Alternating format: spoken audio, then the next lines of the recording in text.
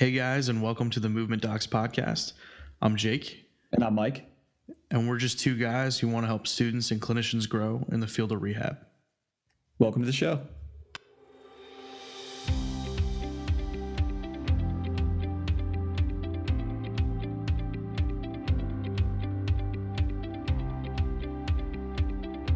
But yeah, whenever you're ready, Mike.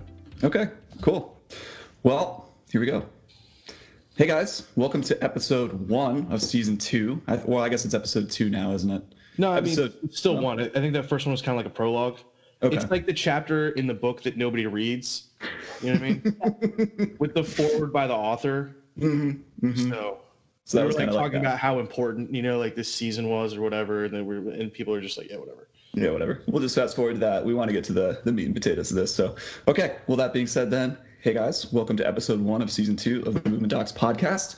We have a very special guest today, Vanessa Lee. I'm going to read the little bio here over here. So Vanessa is a physiotherapist based out of Toronto, Canada. She completed her undergrad in kinesiology at the University of Toronto and went on to complete her master's of physiotherapy at Oxford Brookes University in 2017.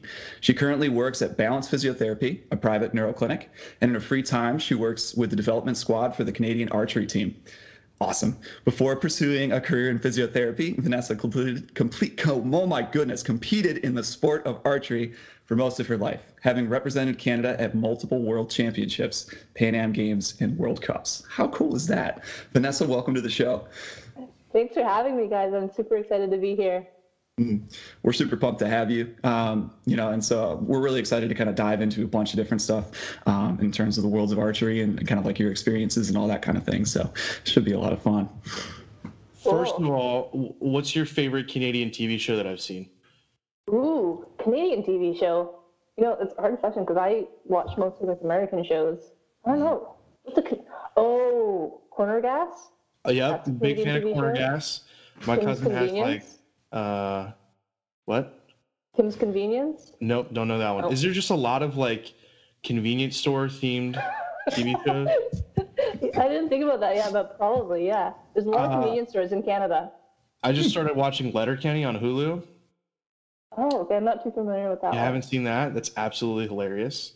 Oh, okay. It's basically like a cross between, I don't know how I would describe it. It's like, have you seen Trailer Park Boys? That's another. Yes, yeah, I have. It's kind of like that, like rednecky, like Canadian kind of humor, but it's also incredibly like dry wit. So there's just like a lot of jokes that are rapid fire, like real fast. Very interesting. Mike, I think you would like it a lot. Okay. What was it called again? It's called Letterkenny. Letterkenny. Okay. Yep. I got turned on to it by a couple people that I work with, and then just some random friends that I have, and it's absolutely hilarious. So, Cool. well worth the watch. Labatt Blue. What are your thoughts on Labatt Blue? I prefer Molson Okay. or Moosehead. Okay. All right. Yeah. All right. So I won't ever mention Labatt Blue again to you. Is that like because I'm assuming you guys have like Coors Light, Bud Light, Miller Lite. Is that what like Labatt Blue and like Molson's and Moosehead are, or are those more like craft beers?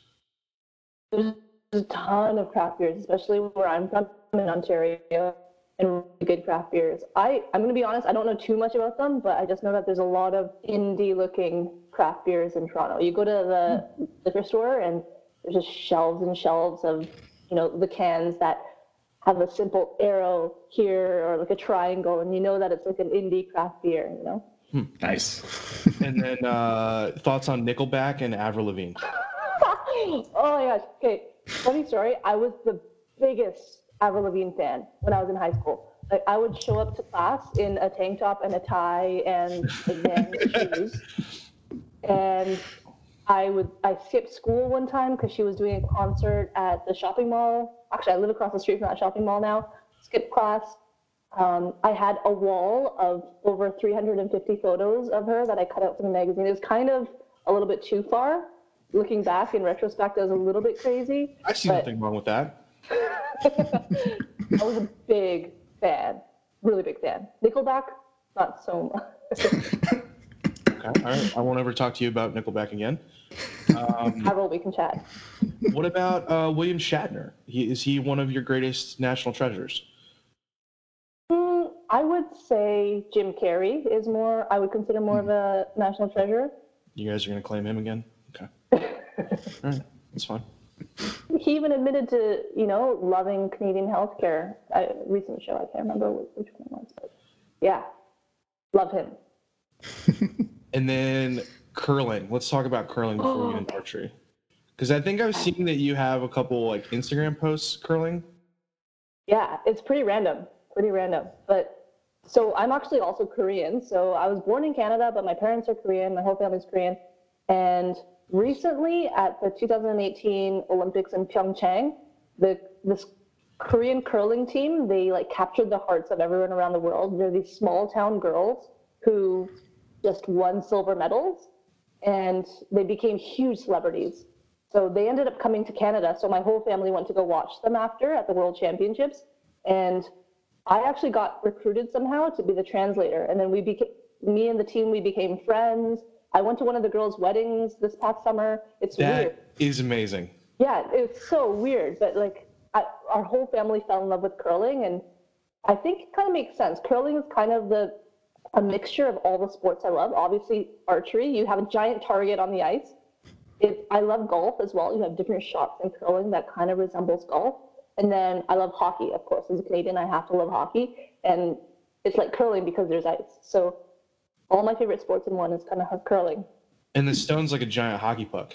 Yeah. It's like have you guys seen the new Oreos, the most stuffed? No. Okay, well, you guys need to welcome to 2019 because it's a thing. But basically, the people at Nabisco decided to put like this. Can you see my hands? This is a video. Now we can actually like talk to each other. Oh, that's awesome. There's like literally like that much cream between the Oreos, and I'm pretty sure there's like 150 calories in each cookie now. It's Worth. It's good for your soul. I would imagine that the curling stone. It's called a stone, right? You're thinking of the Oreo. Yeah, it's called Yeah, Oreo. it's like the most stuffed Oreo version of like a regular Oreo. So like the hockey puck is to Oreo as the stone is to like most stuffed Oreo. Okay, if you guys come to Toronto or Canada next winter, we're going to take those most stuffed Oreos and slide them down a rink. And we're going to play a game of curling with those Oreos. Oh, So- let's do it. Do we still use like the normal brooms for an Oreo? Because my question is, where a stone is smooth, the surface of an Oreo is textured and it has the logo on it. Would that affect its like friction coefficient on the ice? Probably. We can lick them first and then send them down. Do we like dunk them in milk and then go? Yeah. Or would that be insensitive to people that have a dairy intolerance that also play curling? I'm lactose intolerant, but I suck it up and I deal with the consequences. Almond milk, cashew milk, soy milk? No, I just drink regular 2% milk and I deal with it after. I like that mentality. That's a good mentality to have. Mm-hmm. Just kind of, it's kind of very reminiscent of the Level Up initiative in some ways. Mike, can't believe you don't have a T-shirt yet. I know. Buy you one. The whole like, it's not one of his act's tenets, but I feel like we do kind of have conversations about like that came out wrong. Embracing the suck. I was gonna say in sucking the brace, but that's not right. Embracing the suck, like kind of grinding and like just persevering. Mm-hmm. So good on Yeah. you for drinking 2% milk. It's fantastic. Well, I love that segue. That's perfect. So that being said, we've already learned a little bit about you, Vanessa, but can you tell us a little bit more about yourself? Yeah, sure. So, like you said, I competed in archery for most of my life. I started when I was in about high school, which is relatively late again compared to other people. So I competed. I was really lucky to go around the world and do archery. And recently, I decided to focus more on physio. So I retired in archery. It's weird using the word retire when I still think I'm pretty young. But now I'm working at a private neuro clinic in Toronto called Balance Physiotherapy. And we deal mostly with people who have had motor vehicle accidents, spinal cord injuries, brain injuries, stroke, and it's really, really interesting. I completely fell in love with neuro. And I guess the last thing that we haven't mentioned, we kind of mentioned, but I'm a Level Up mentee, same group as you, Mike, and we're with Michael Amato. Mm-hmm. Yeah, and Jake, you were like a mentee last season, I think. Yeah, I was in the first cohort, and I had, I'm trying to think, I had Josh, aka the Human Movement Rehab. Oh, cool. I'm trying to think who else. Gary's pretty big on social media. I think he's Dr. Gary Dillon on Instagram. Sarah was our mentor. It was good. Had Liam. Liam was in the group. Jasmine Marcus was in the group. Jess out in California. I forget her last name. We had a pretty solid group. It was a good experience. It's fun. Yeah. I mean, I think it's a cool experience to kind of bring people together, people that are kind of motivated for change and kind of improving things. And yeah. So how did you first hear about it? Just kind of curious. Through Instagram. I think I was just trying to find people to follow, and I was just getting into working a little bit more, and I felt a little, I don't know, things were a little bit dull in life and at work, and it just happened to be the exact perfect time that I found Level Up Initiative. It was, I can't really remember exactly how I got into this huge rabbit hole of Instagram people on it, but I found them somehow, and it was just exactly what I needed to find at the right time. That's cool. Yeah. Well, that's awesome too, because like I'm always a huge proponent of you're kind of like the summation of the 5 people that you spend the most time with. Yeah. And so when you kind of surround yourself with people that are equally motivated and kind of challenging each other to be better and to level up, you can you ultimately experience that growth too, and then kind of you get fired up with other people that are fired up about stuff. So that's cool. So totally, I can't agree more. Mm-hmm. Cool. Yeah. Well, all right. This is always a fun question that we ask too. So, what's an unusual habit or some absurd thing that you love? There's quite a few. As you get to know me, I'm like pretty freaking weird. But the first thing, I just noticed it suddenly, but I'll be like at a shopping mall or something and washing my hands, and then I'll take some paper to dry my hands, and then suddenly I'm cleaning the counters, and I notice I sprayed some water on the mirror, so I start washing the mirror, and before I know it, I've pretty much like cleaned the entire counter in this public bathroom. That's kind of weird about me. Maybe I have a little bit of like obsessive compulsive disorder. Yeah, which is kind of cool. Yeah. It's functional. Yeah. And I guess another thing is I go kind of crazy with cake batter. This happened just the other day, but I was baking a cake, one of those like instant Betty Crocker things, and it's normal to, I think, lick the spatula or something once you're done, but I noticed that I started putting the spatula back into the cake like batter that I had already put in the pan and just licking it and then rinsing it off and then doing that again, and pretty much ended up with three quarters of the cake batter that I started off with. Nice. I mean, you're just trying to streamline the baking process. I can't. I've done that before. It's a legitimate technique. We're not gonna publicly shame you for that. Yeah, I appreciate it. What kind of cake was it? Was it like birthday cake or chocolate cake or? Birthday cake with the sprinkles. Oh, yes. Now, was it someone's birthday, or are you just a fan of it? Okay. We'll pretend it was mine. My birthday is actually in November, but we'll say that it was mine. Okay. Send us the link below for your birthday, and we'll put that in the show notes so everyone can send you cake batter. Thank you. Please send it already mixed and raw, not cooked. You're just gonna receive like 12 boxes of just like raw dough. I'm gonna send mine in a Ziploc bag. Just a Ziploc bag with a stamp on the front of it. Awesome. Can you mail that? Is that legal to do that? We'll find out. Yeah. I mean, what's the worst that could happen? I'm pretty sure the mailman's gonna slash my tires if I do that. Or he might eat the batter. Yeah. If it's good. I would. Yeah. I guess I probably shouldn't put egg in it then. I don't think that would keep very well in the United States postal system. Yeah. Probably not. No. All right, so should we actually talk about real stuff now, Mike? Welcome to how every podcast that we do goes. rabbit holes. So let's talk about archery, because this is something that when Mike and I had talked about like guests and who we're going to have on, we were both like, we know absolutely nothing about archery. I think one time when I was little at the Renaissance Festival in Maryland, like I got one of those little tiny like fake bow and arrows and I shot it a couple times. That's my entire experience with archery. Cool. Yeah, I'll tell you a little bit. So actually, funny story, I went to summer camp as a kid when I was probably about 10, 11, and they had archery there, and I was so excited. But the day before that I was supposed to do archery, someone was being a little bit too silly, and I think they shot his friend in the arm, so then they canceled archery forever. And I never got to try it. And years passed, you know, things changed, life happened, and I completely forgot about it. But I got started in archery when the Olympics were happening in 2004. And at the time, I was visiting family and friends in Korea for the first time ever.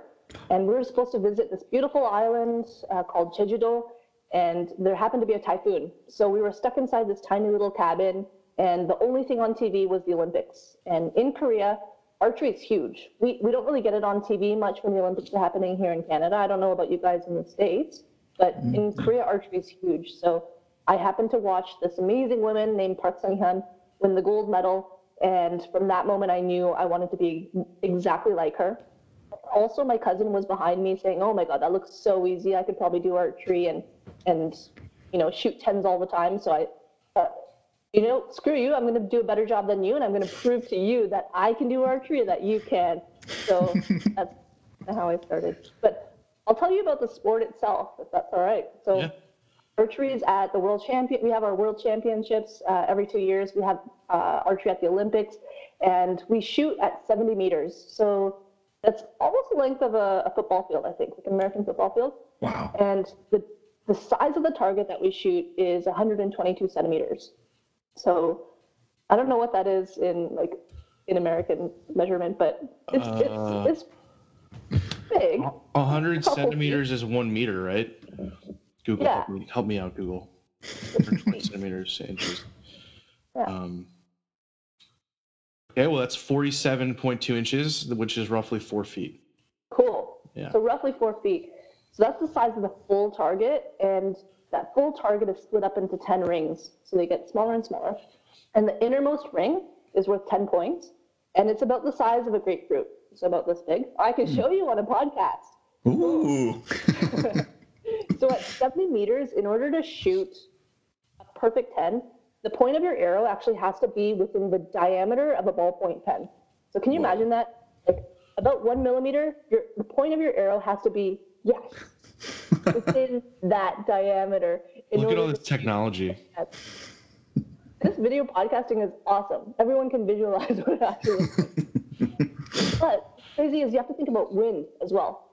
Think about all the different factors, think about rain, and it's kind of crazy when you actually think about it. So how a competition works is everybody shoots 72 arrows with the highest possible score being 720. Okay. Then you get ranked, and then it's eliminations, and then the last archer standing wins. Oh, that's kind of cool. So is this a real thing that people do? I'm just curious, because you always see this in like movies and TV shows and cartoons and whatnot. How many times have you walked out there, kind of like looked around and just gone?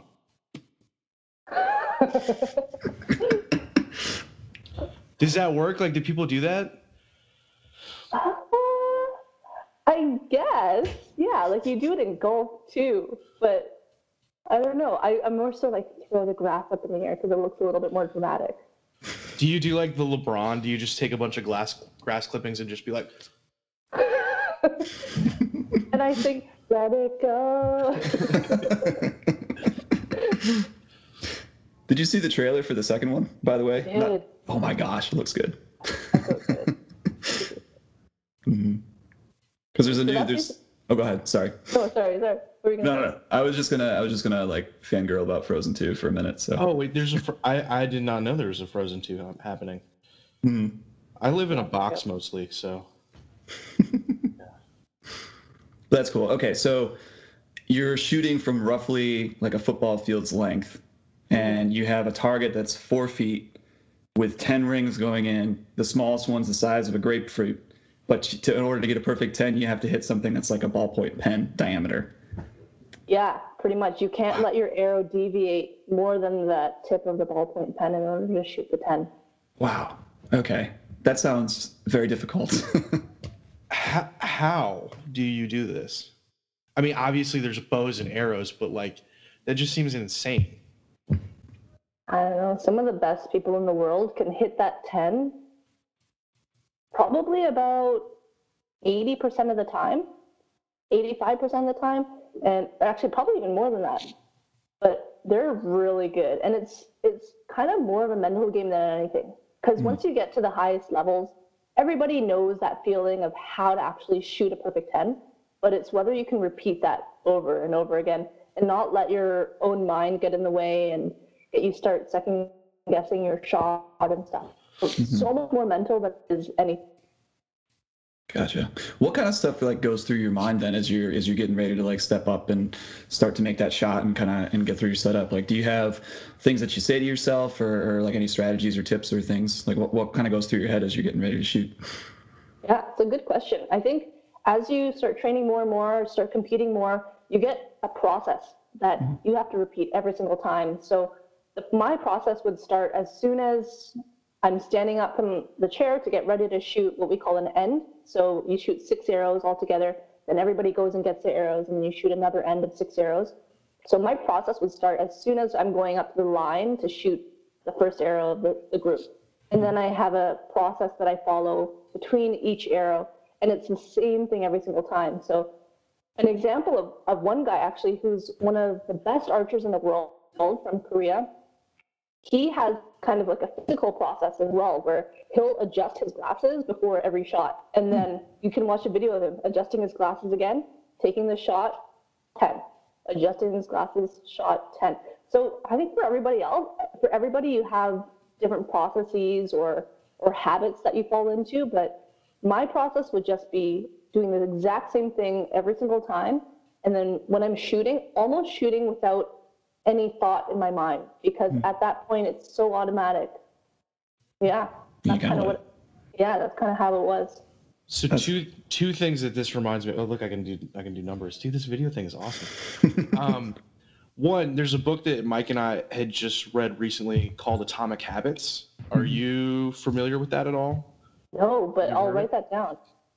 Really good book. Actually, if you have, do you have Audible? No, I don't. It's a good audiobook.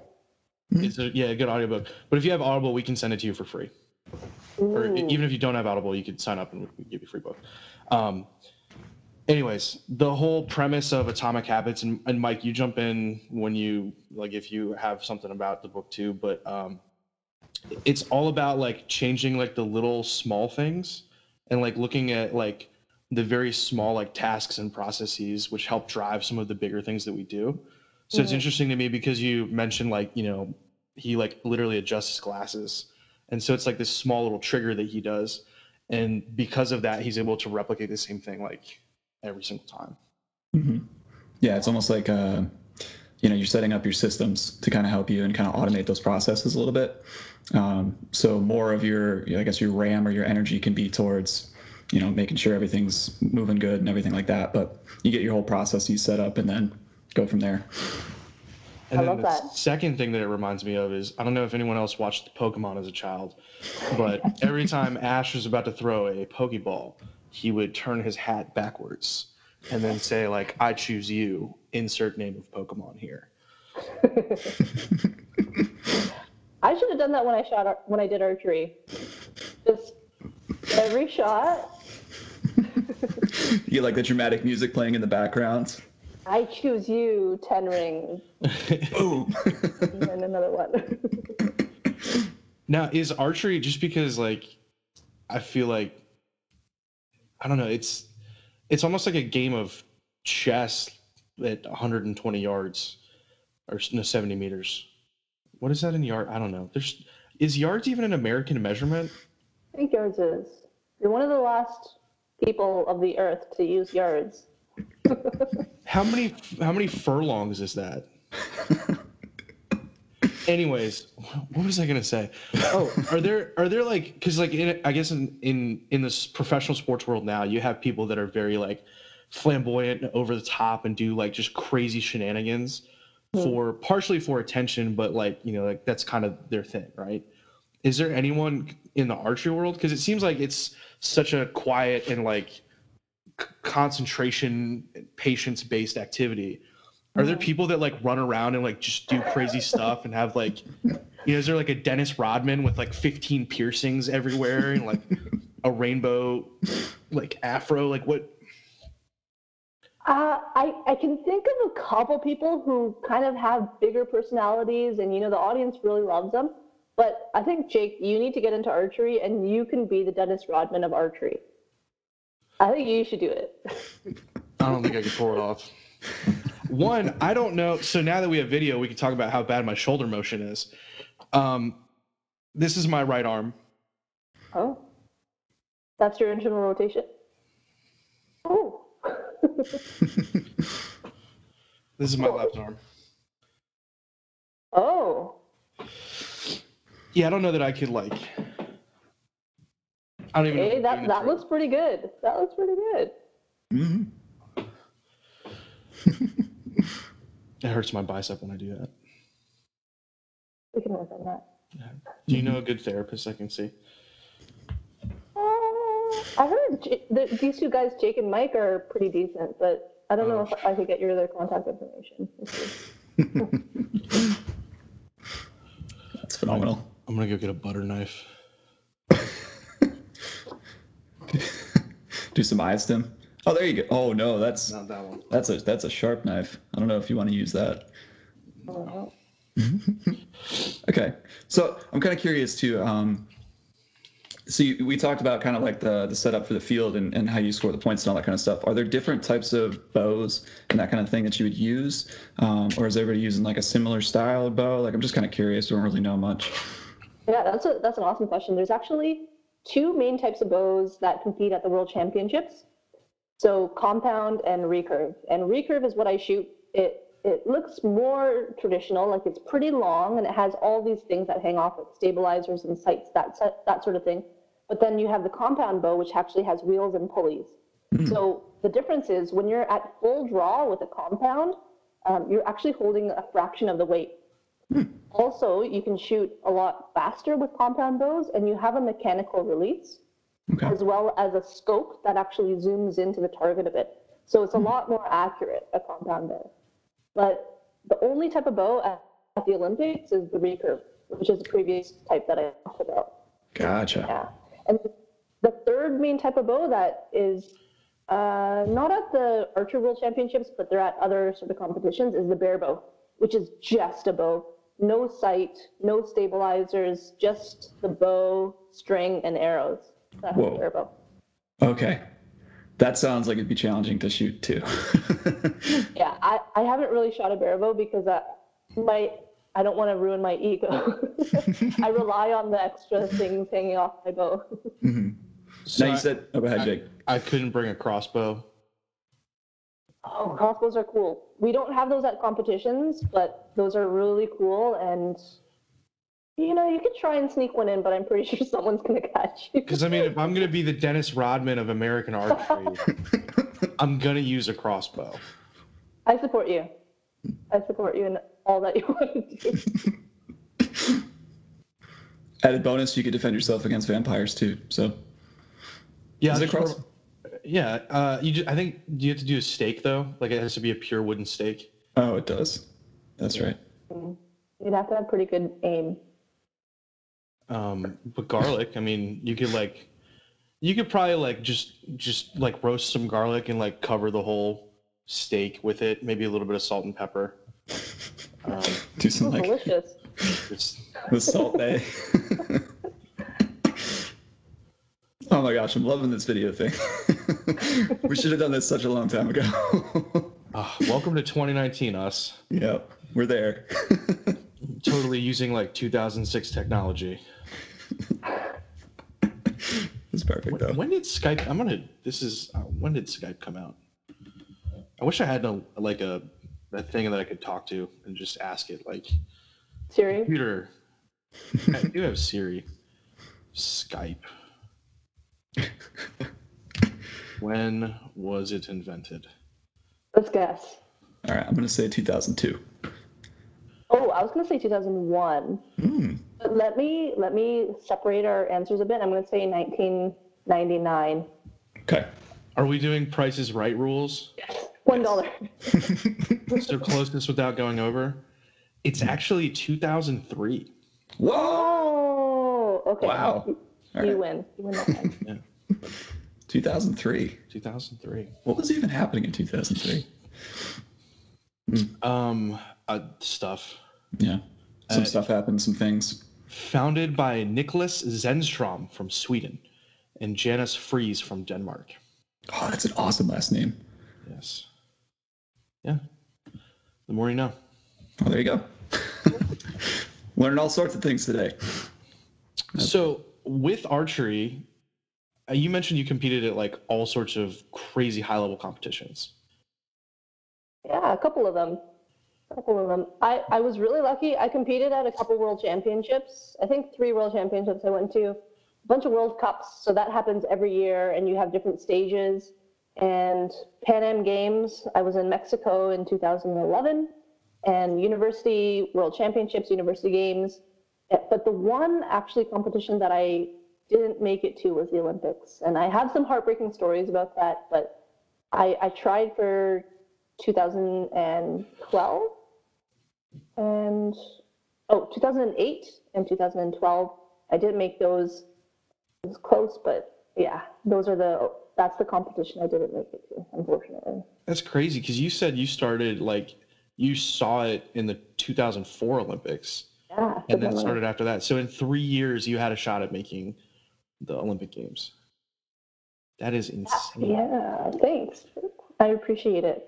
There's not too many archers, to be fair. There's not too many archers in Canada. So to make the national team is not like making the national hockey team, but I feel like I worked hard in those couple of years when I first started.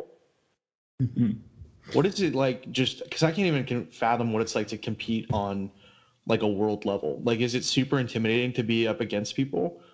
And then, because I guess like you see people that are like our age playing in the NFL now, and they're playing against people like Tom Brady that we all watched when we were growing up and still watch because he's old.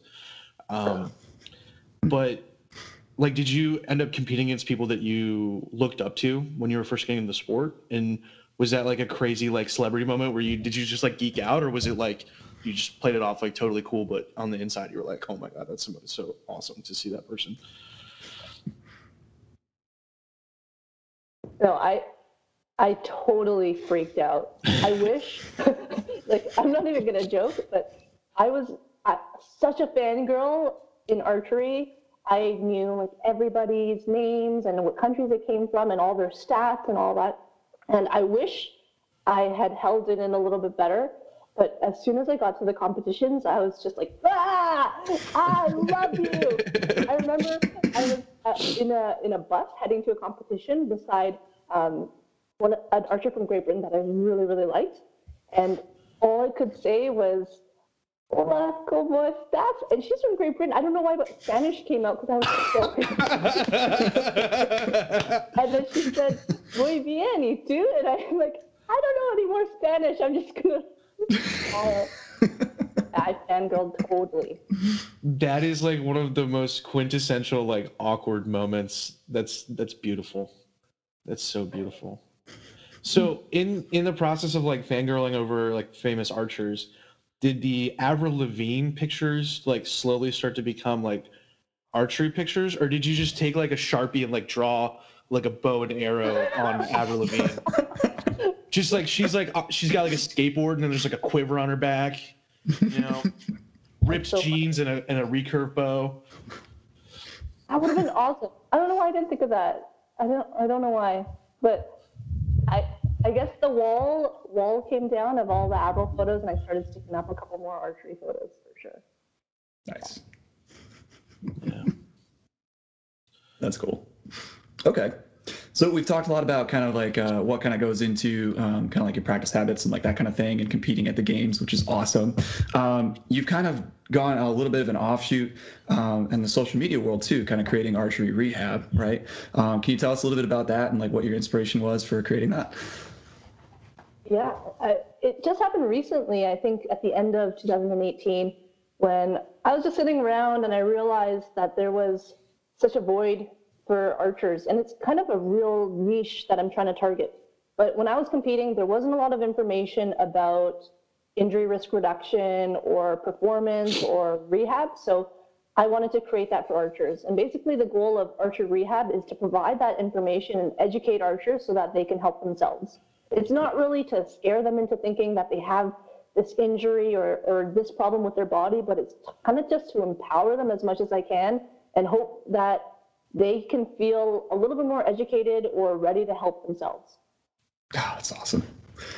That's so cool. Okay. So, I mean, you got a ton of different like videos on there and kind of things like that. So, can you tell us a little bit about, I don't know, some of the, like, you do different types of exercises and like that kind of thing too, and like, kind of like that?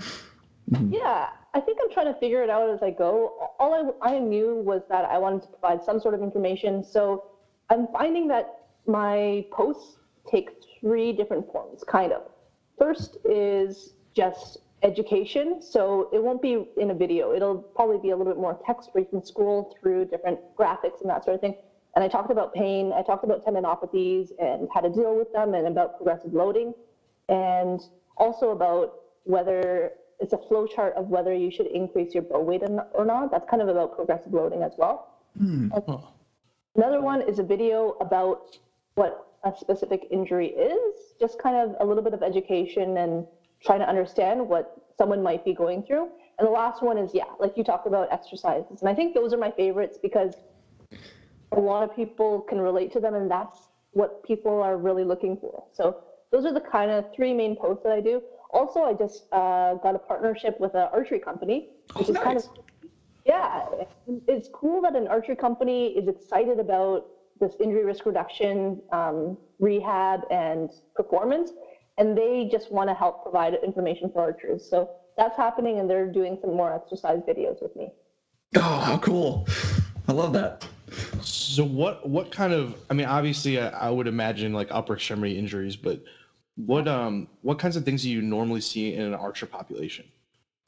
Yeah, that's an awesome question. And I think the reason why I talked about tendinopathies first was because that's probably one of the most common injuries among archers. It's such a repetitive sport, and I think we don't often prepare our bodies enough to deal with the loads that we have to move around or carry.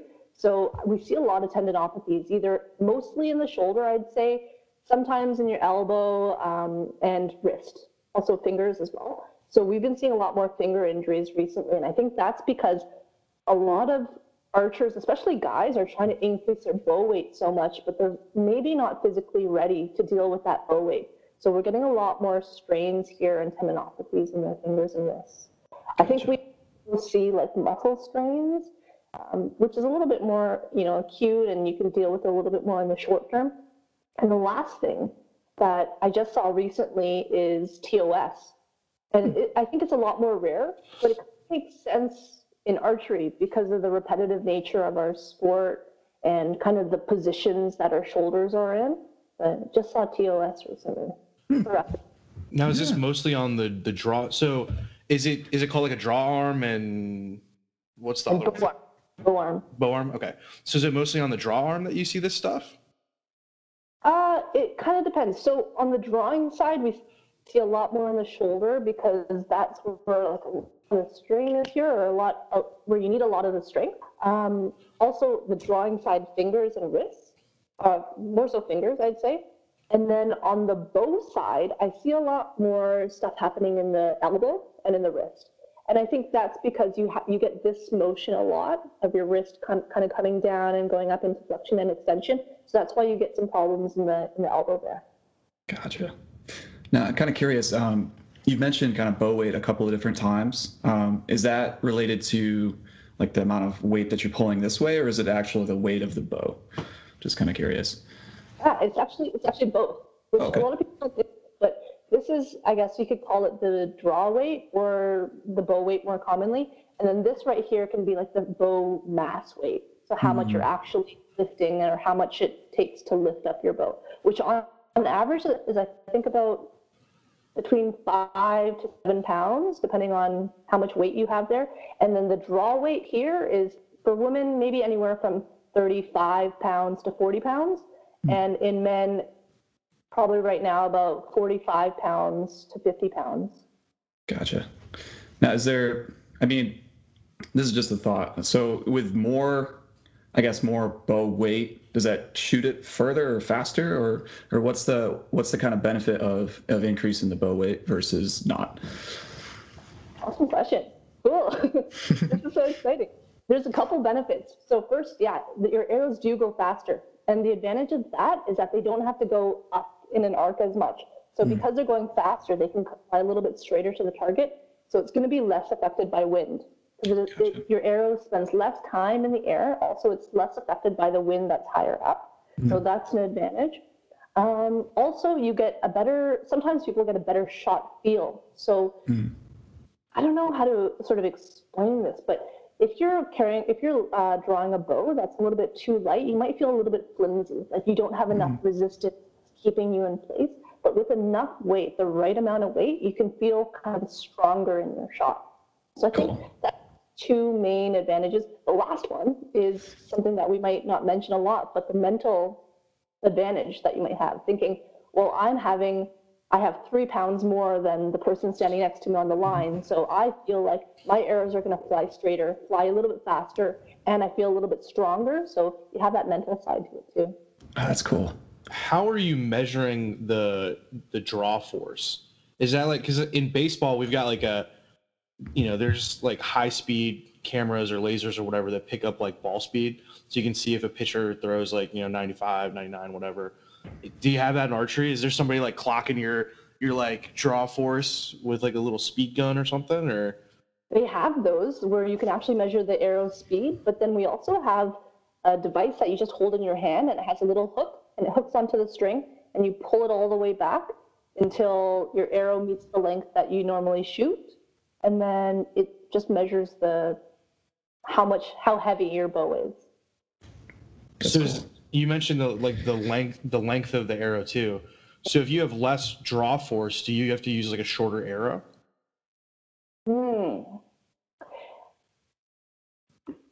Oh, that's a tough question. So you would think maybe, but the length of your arrow is actually related to how long your arm is and how long distance is. I don't know if you can see that, but basically from your fingers here to pretty much the front of your hand.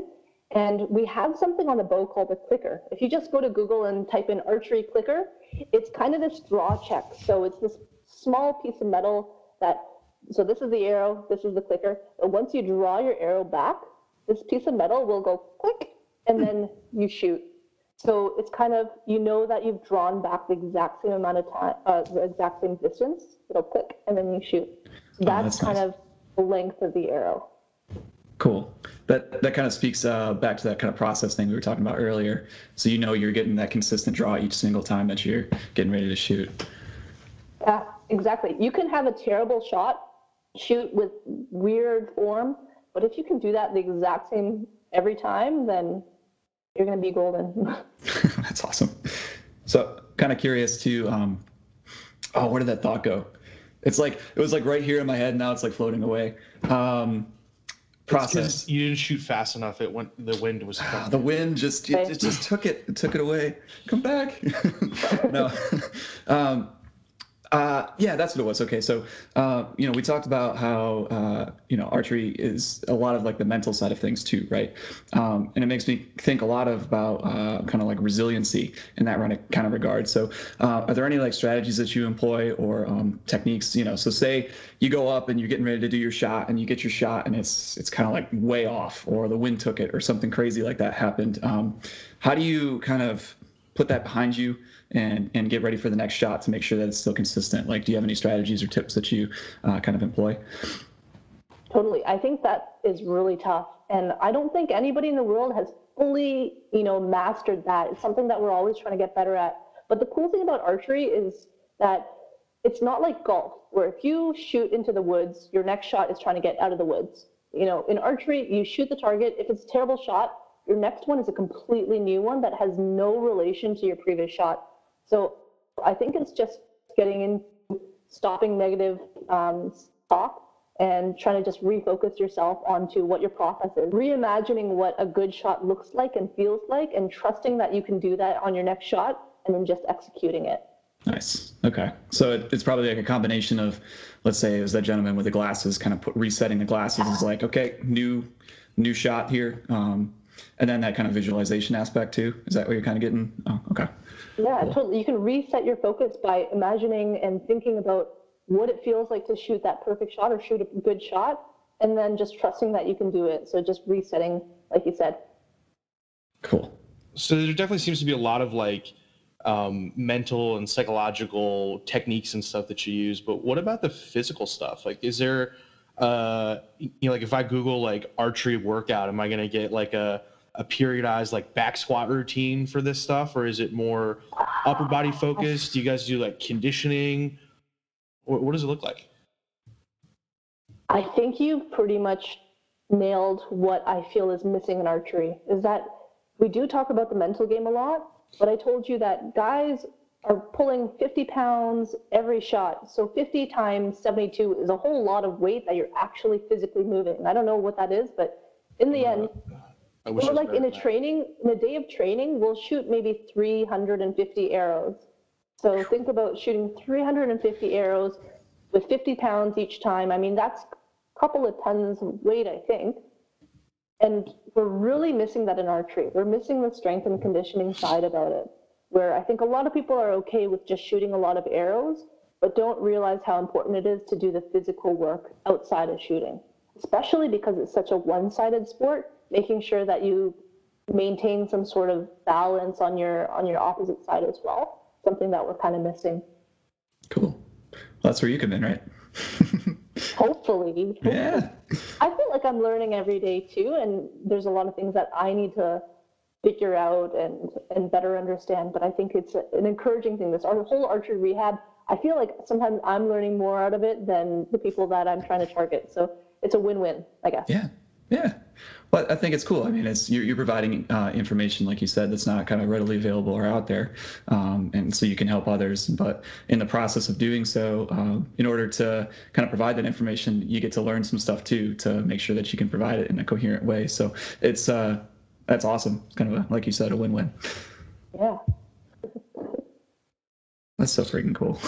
So are there, like, I guess kind of on the topic of like strength and conditioning for archers, is there a bigger push within the community to be more like physically engaged in preparation for it?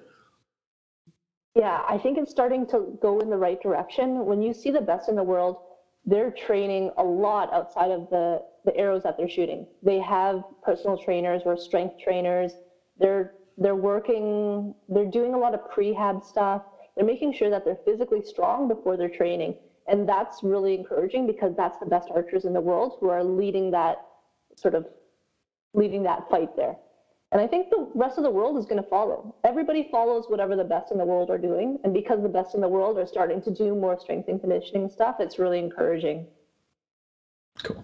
Be the change. Exactly. It's really good.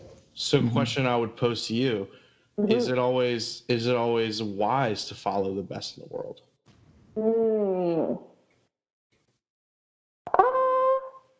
Very good question. Very good question. And I don't think always, but in this case, when people are doing more physical work and strength and conditioning, I mean, I think in sport where you are pushing so much weight, that is the right direction. I don't think in this instance, I don't think doing less physical training and work would ever be the right answer. But at the same time, you do need to be critical. Like, we're talking about critical thinking right now in our Level Up group.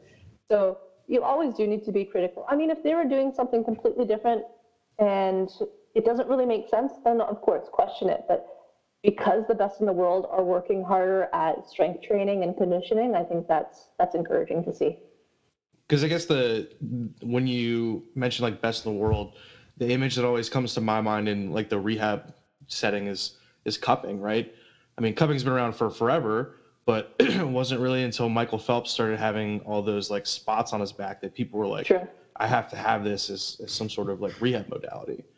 And, you know, the discussion on its mechanism stuff is, we can talk about that like later, but you know, it's just one of those things. Like, is that truly something that's needed, or is it just kind of like a fad? Same thing with KT tape, right?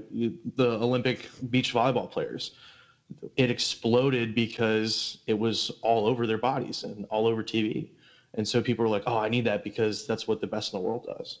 So That's true. And I think there's nothing really to lose as long as we're always being critical of it and always asking why. But again, when it comes to simple strength and conditioning, I think we can also ask why or how, or, you know, the specific ways in which we're doing the strength and conditioning, always be questioning the method. But there's no question that being stronger and physically prepared is going to help with performance, injury risk reduction, and confidence. Yeah. And I completely agree with you. I just want to play devil's advocate. I love it. Like, obviously, I am very much a proponent for people getting stronger. But I think just because of the talk of like Olympic sport and stuff like that, it kind of made me think of those things. So always stay critical. Yeah, that's cool. That is neat. Yeah, you mentioned the Level Up initiative and how we're kind of going through that kind of critical thinking piece too, kind of questioning and thinking and all that. So kind of speaking about that, I mean, I know we touched on it a little bit earlier, that we're both kind of in this cohort and all that kind of stuff. You know, how has this experience been for you so far, and kind of like what have you learned about yourself being in this January cohort? Yeah, it's been awesome. So I started following Level Up just shortly after it started, just over a year ago. I guess that's when you were in the cohort, or shortly after that. But possibly. Found it. It's been, last year was a blur. I remember talking to Zach on the podcast before it came out, and then I remember like it being like this secretive, like slowly revealing information, and people that like knew Zach were like posting stuff and sharing things, and it was like, ooh, what's going on? And then there was like the check mark, and it was kind of like, you know, something's coming in the field of rehab that's going to like change the world. And then, you know, everyone was super excited with like when it actually hit. I don't remember when. I don't know if it was like August or September, October, somewhere in the fall. Okay, that's when your cohort was. Somewhere, yeah. Okay. Well, I think it's been a really awesome experience so far, and it's so well organized right now. We're going through the critical thinking module, and we're just about to have our group chat with our mentor group. And our first call was so encouraging. And I think I really resonated a lot with you, Mike. Your energy, I guess people can see this through the podcast or video cast. Are you standing right now? I always feel like Yes. You're ready to, you look like you're ready to jump into the screen or like wrestle a bear or something. That really, I loved it. I think that happened with a lot of the other people in our group too, where you're just feeding off the energy. So it's been really encouraging. And the whole Level Up initiative and being in this mentorship group as well has just helped me learn a lot about myself. Maybe areas in which I'm lacking a lot, and areas in which I feel like I'm doing a pretty good job. So I need to continue fostering that growth. Yeah, it's been really cool so far. Yeah, I couldn't agree more. It's such an awesome opportunity to talk with like-minded individuals and people that are excited about change and growth. But it's also nice that, you know, some of these modules are working on, you know, some of those more like soft skills too, right? So, you know, it's like reflecting and, you know, making sure that, you know, you're understanding yourself and kind of like what you're representing, thinking critically about, you know, the different decisions that you make, understanding your inherent biases and how you can overcome those and all that kind of stuff. So it's cool. It's really cool to kind of look at those, because I don't know, you can spend so much time looking at all these different techniques, you know, like, oh, you know, I'm going to take this certification, I'm going to get really good at this technique, I'm going to do this and I'm going to do that. But if you can't make a connection with another human being, or actually take the time to actively listen to what somebody's saying, then you could have the best techniques in the world, but it's never going to make a difference. So it's nice to, yeah. So it's cool. It's cool to I don't know, take some time and reflect on that and work on building up those skills too. I totally agree. You could be what do you call it? Jack of all trades, but master of none. And I feel like if we can be just master of the soft skills that you talked about, then we can take those other skills that we learn and really apply them so much better with critical thinking, with listening and communication. Everything that we learn has to have a solid foundation. And I feel like these soft skills need to be that solid foundation. I agree. I think we've talked about this on here before, but when you really break it down, like this is a service profession. This is a people-oriented thing. I think in school we kind of get lost in like your manual therapy classes and your orthopedic classes and neuro and like learning about how the body works and all this stuff. But it can become so easy for you to forget that you're working with a human in front of you, and that those people have feelings and they're afraid and they're worried, and there's like all these other things that are going on to like what is currently bringing them into that situation. And so just like you said, Vanessa, I think the more that you can use those soft skills and just like put all the PT stuff aside and just be a human with them and share human experience, give them validation that they are in pain, like give them encouragement and make sure that they know that regardless of what's going on, that you're going to try and do the best that you can with that situation, because the reality is not everyone's going to get better. But if you can be a cheerleader or be on their side and try to empower them as much as possible, I think just that little bit of like human interaction and kindness and just recognizing that they are a person and not just somebody that's been juggled around in the medical system. I think it's some of the biggest things that you can do. Yeah, I couldn't agree more. You just mentioned empowering, and I think one thing that really resonated a lot with what you had said earlier, Vanessa, is that you're empowering your patients to kind of take charge of their own kind of stuff, giving them some tools and strategies in the archery world and providing some information for them, but letting them, take charge of that and take charge of their own. So, kudos to you. I think that's really awesome that you're, that's what you're about, and you're doing that for the archery world. Thanks. I appreciate it. Just trying to vision or right steps every day, and we'll see where it takes archery rehab. I appreciate it. It really means a lot to me that you say that. But I think it's cool too, because you mentioned that there's already like an archery company that's reached out to you to do stuff. So I think that, Mike and I talk a lot about like why we do this podcast, because our goal is for it to grow and be something that's bigger than us. I mean, our thought initially was that like 3 people ever were going to listen to this and just be like us talking to microphones. And not that we just never thought that people would care about anything that we had to say or that other people that we brought on the show would have to say. But I think that's a testament to, even though you're working in a niche population, it's a population that doesn't already have some sort of rehab infrastructure.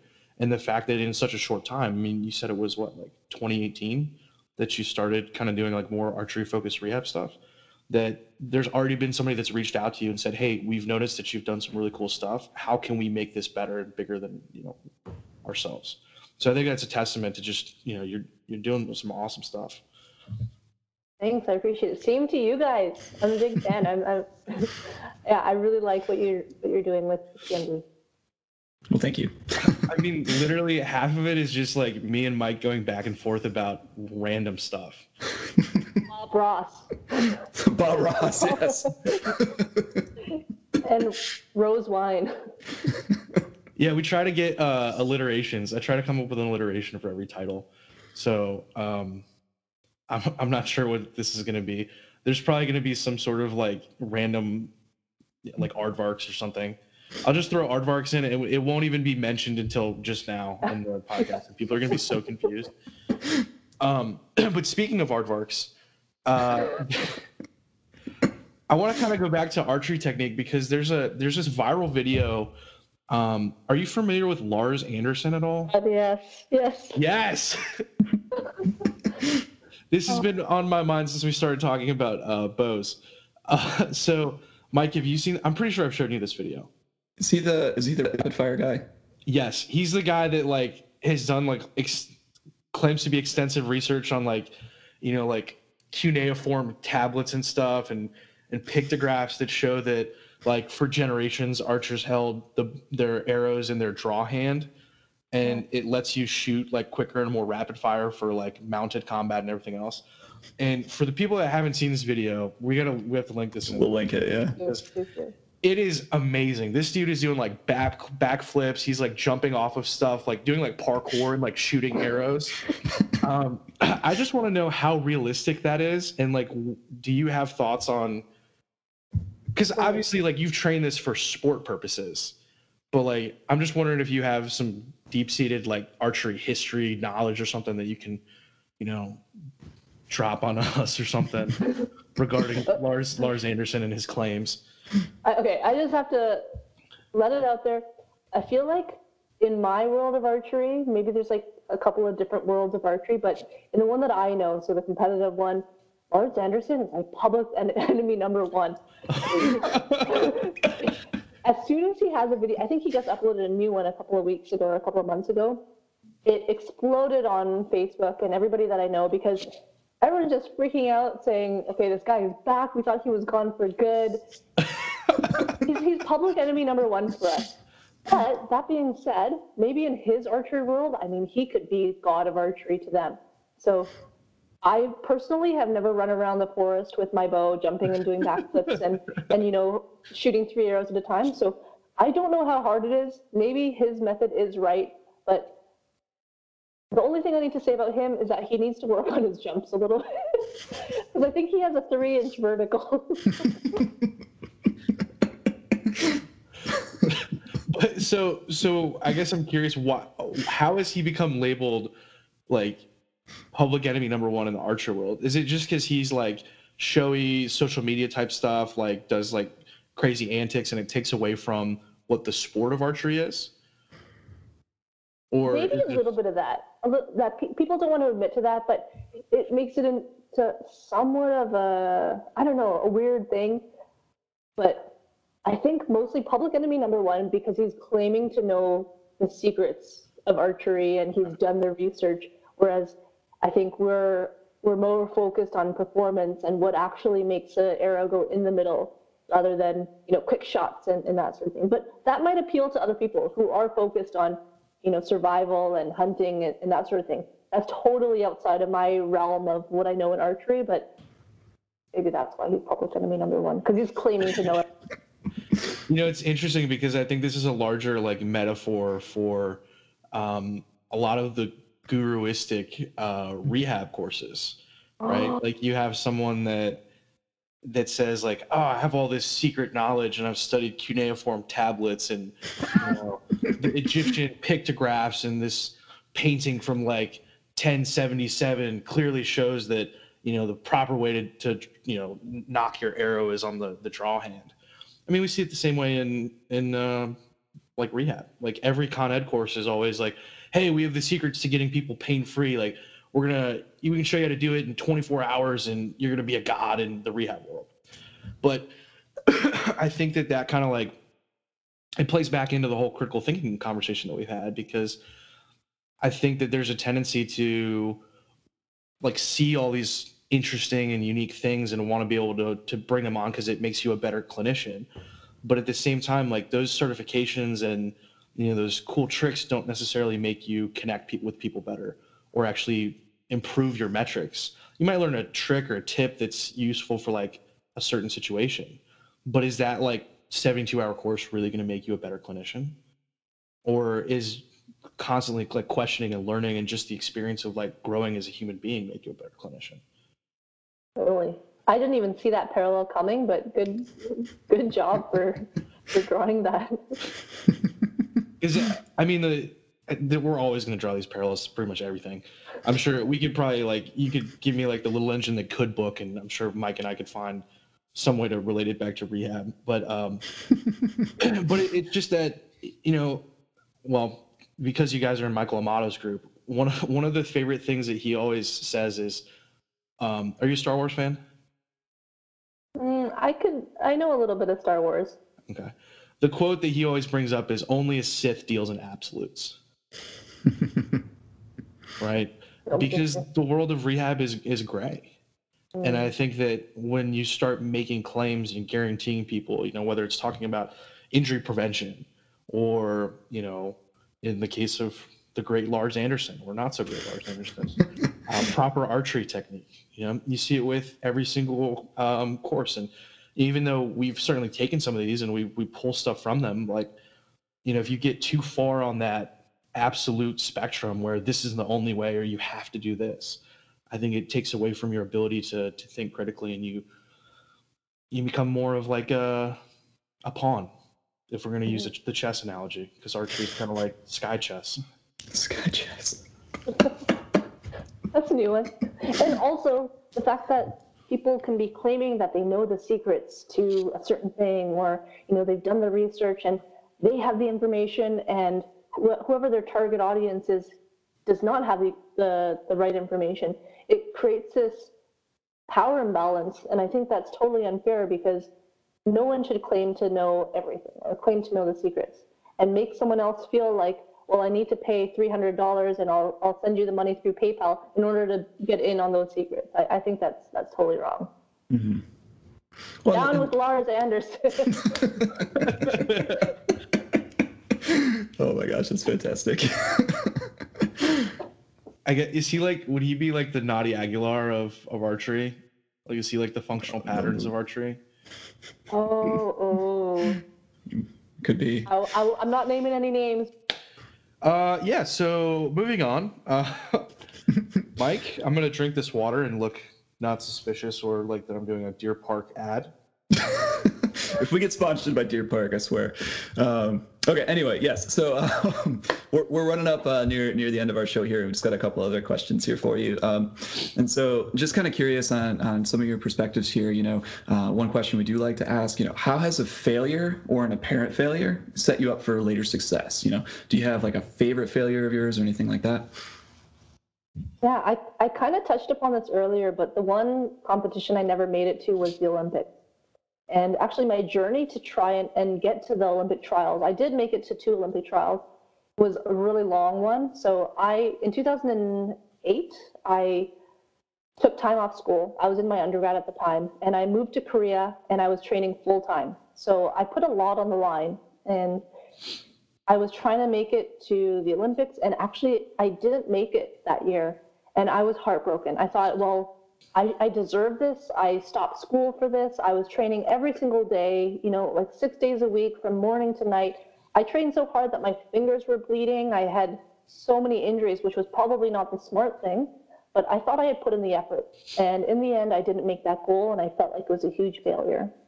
But then in 2012, I thought, okay, next Olympics, I'll try it again. So I went back to Korea, but my mindset was really different. I think this time I was thinking, I have nothing to lose. Let's just do the best I can every single day. Let's enjoy the process.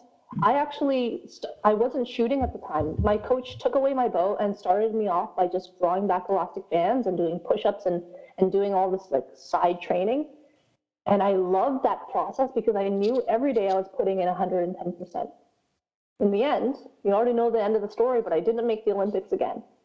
And it was a little heartbreaking that I didn't make it, but I think my focus was a lot different this time around, where I was happy that I worked that hard.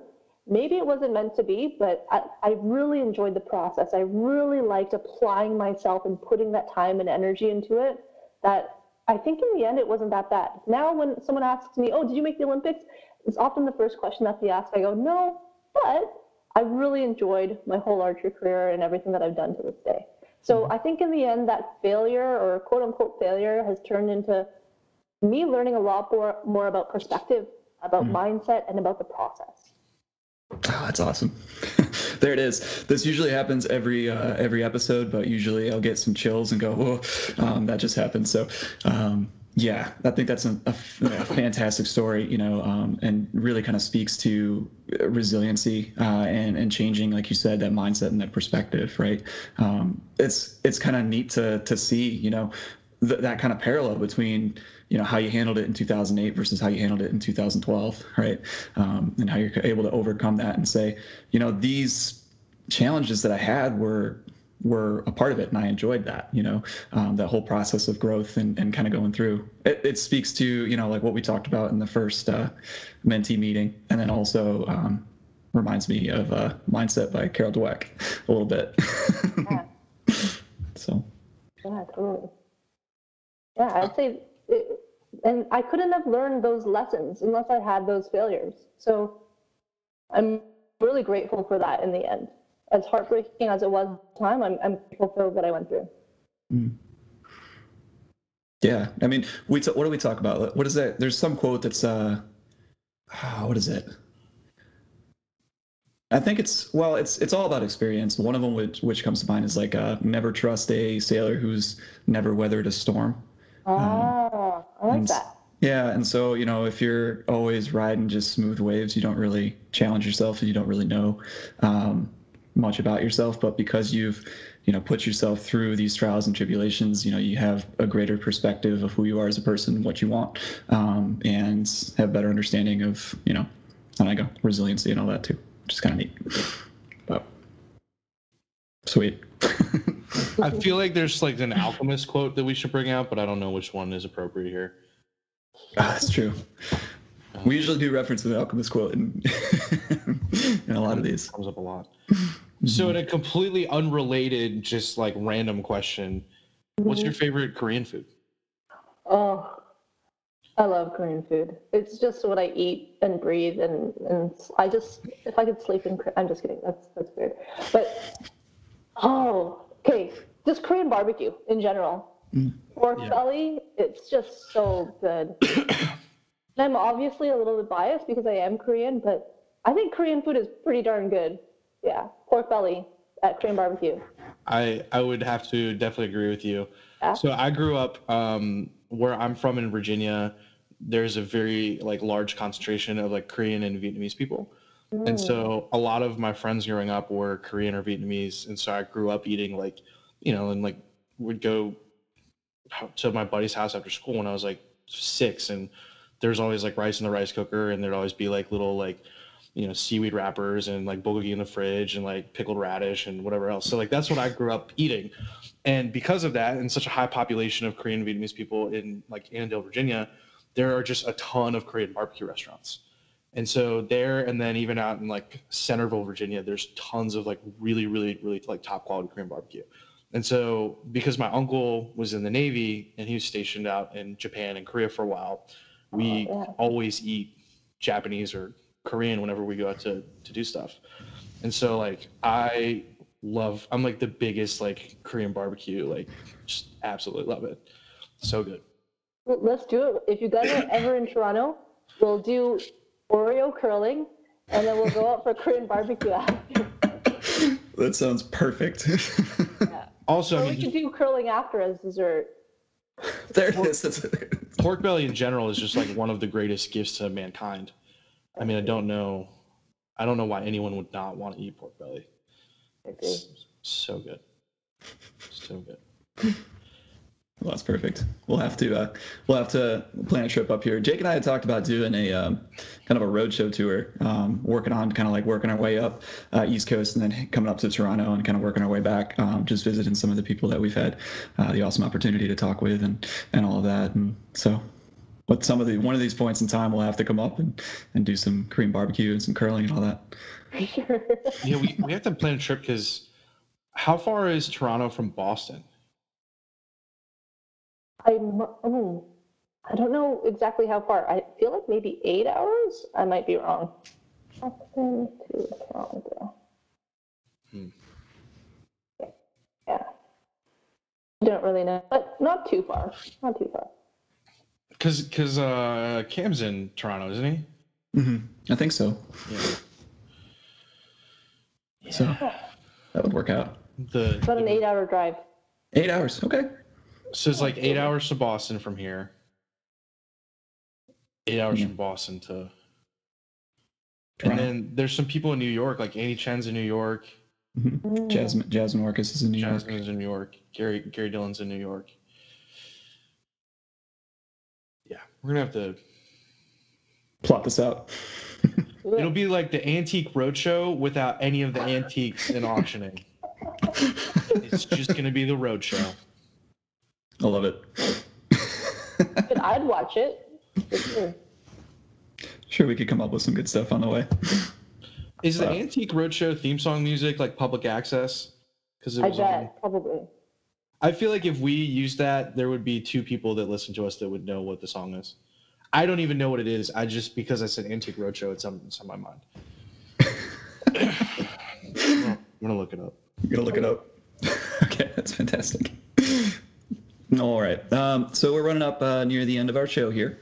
And there is always one question that we do like to ask our guests at the end of the episode here. So we here at the Movement Docs, we believe in always moving forward in all that you do. So based on all of your previous experiences in life, love, and the pursuit of happiness, what is one piece of advice that you'd give to anyone listening to this show to help them be the best versions of themselves? That's a tough one, but I think the big thing is just no matter what you do, to be grateful in everything. Be grateful for failures, successes, future failures, and lessons learned along the way. Always be grateful. Gratitude is the attitude. Exactly. I love it. Awesome.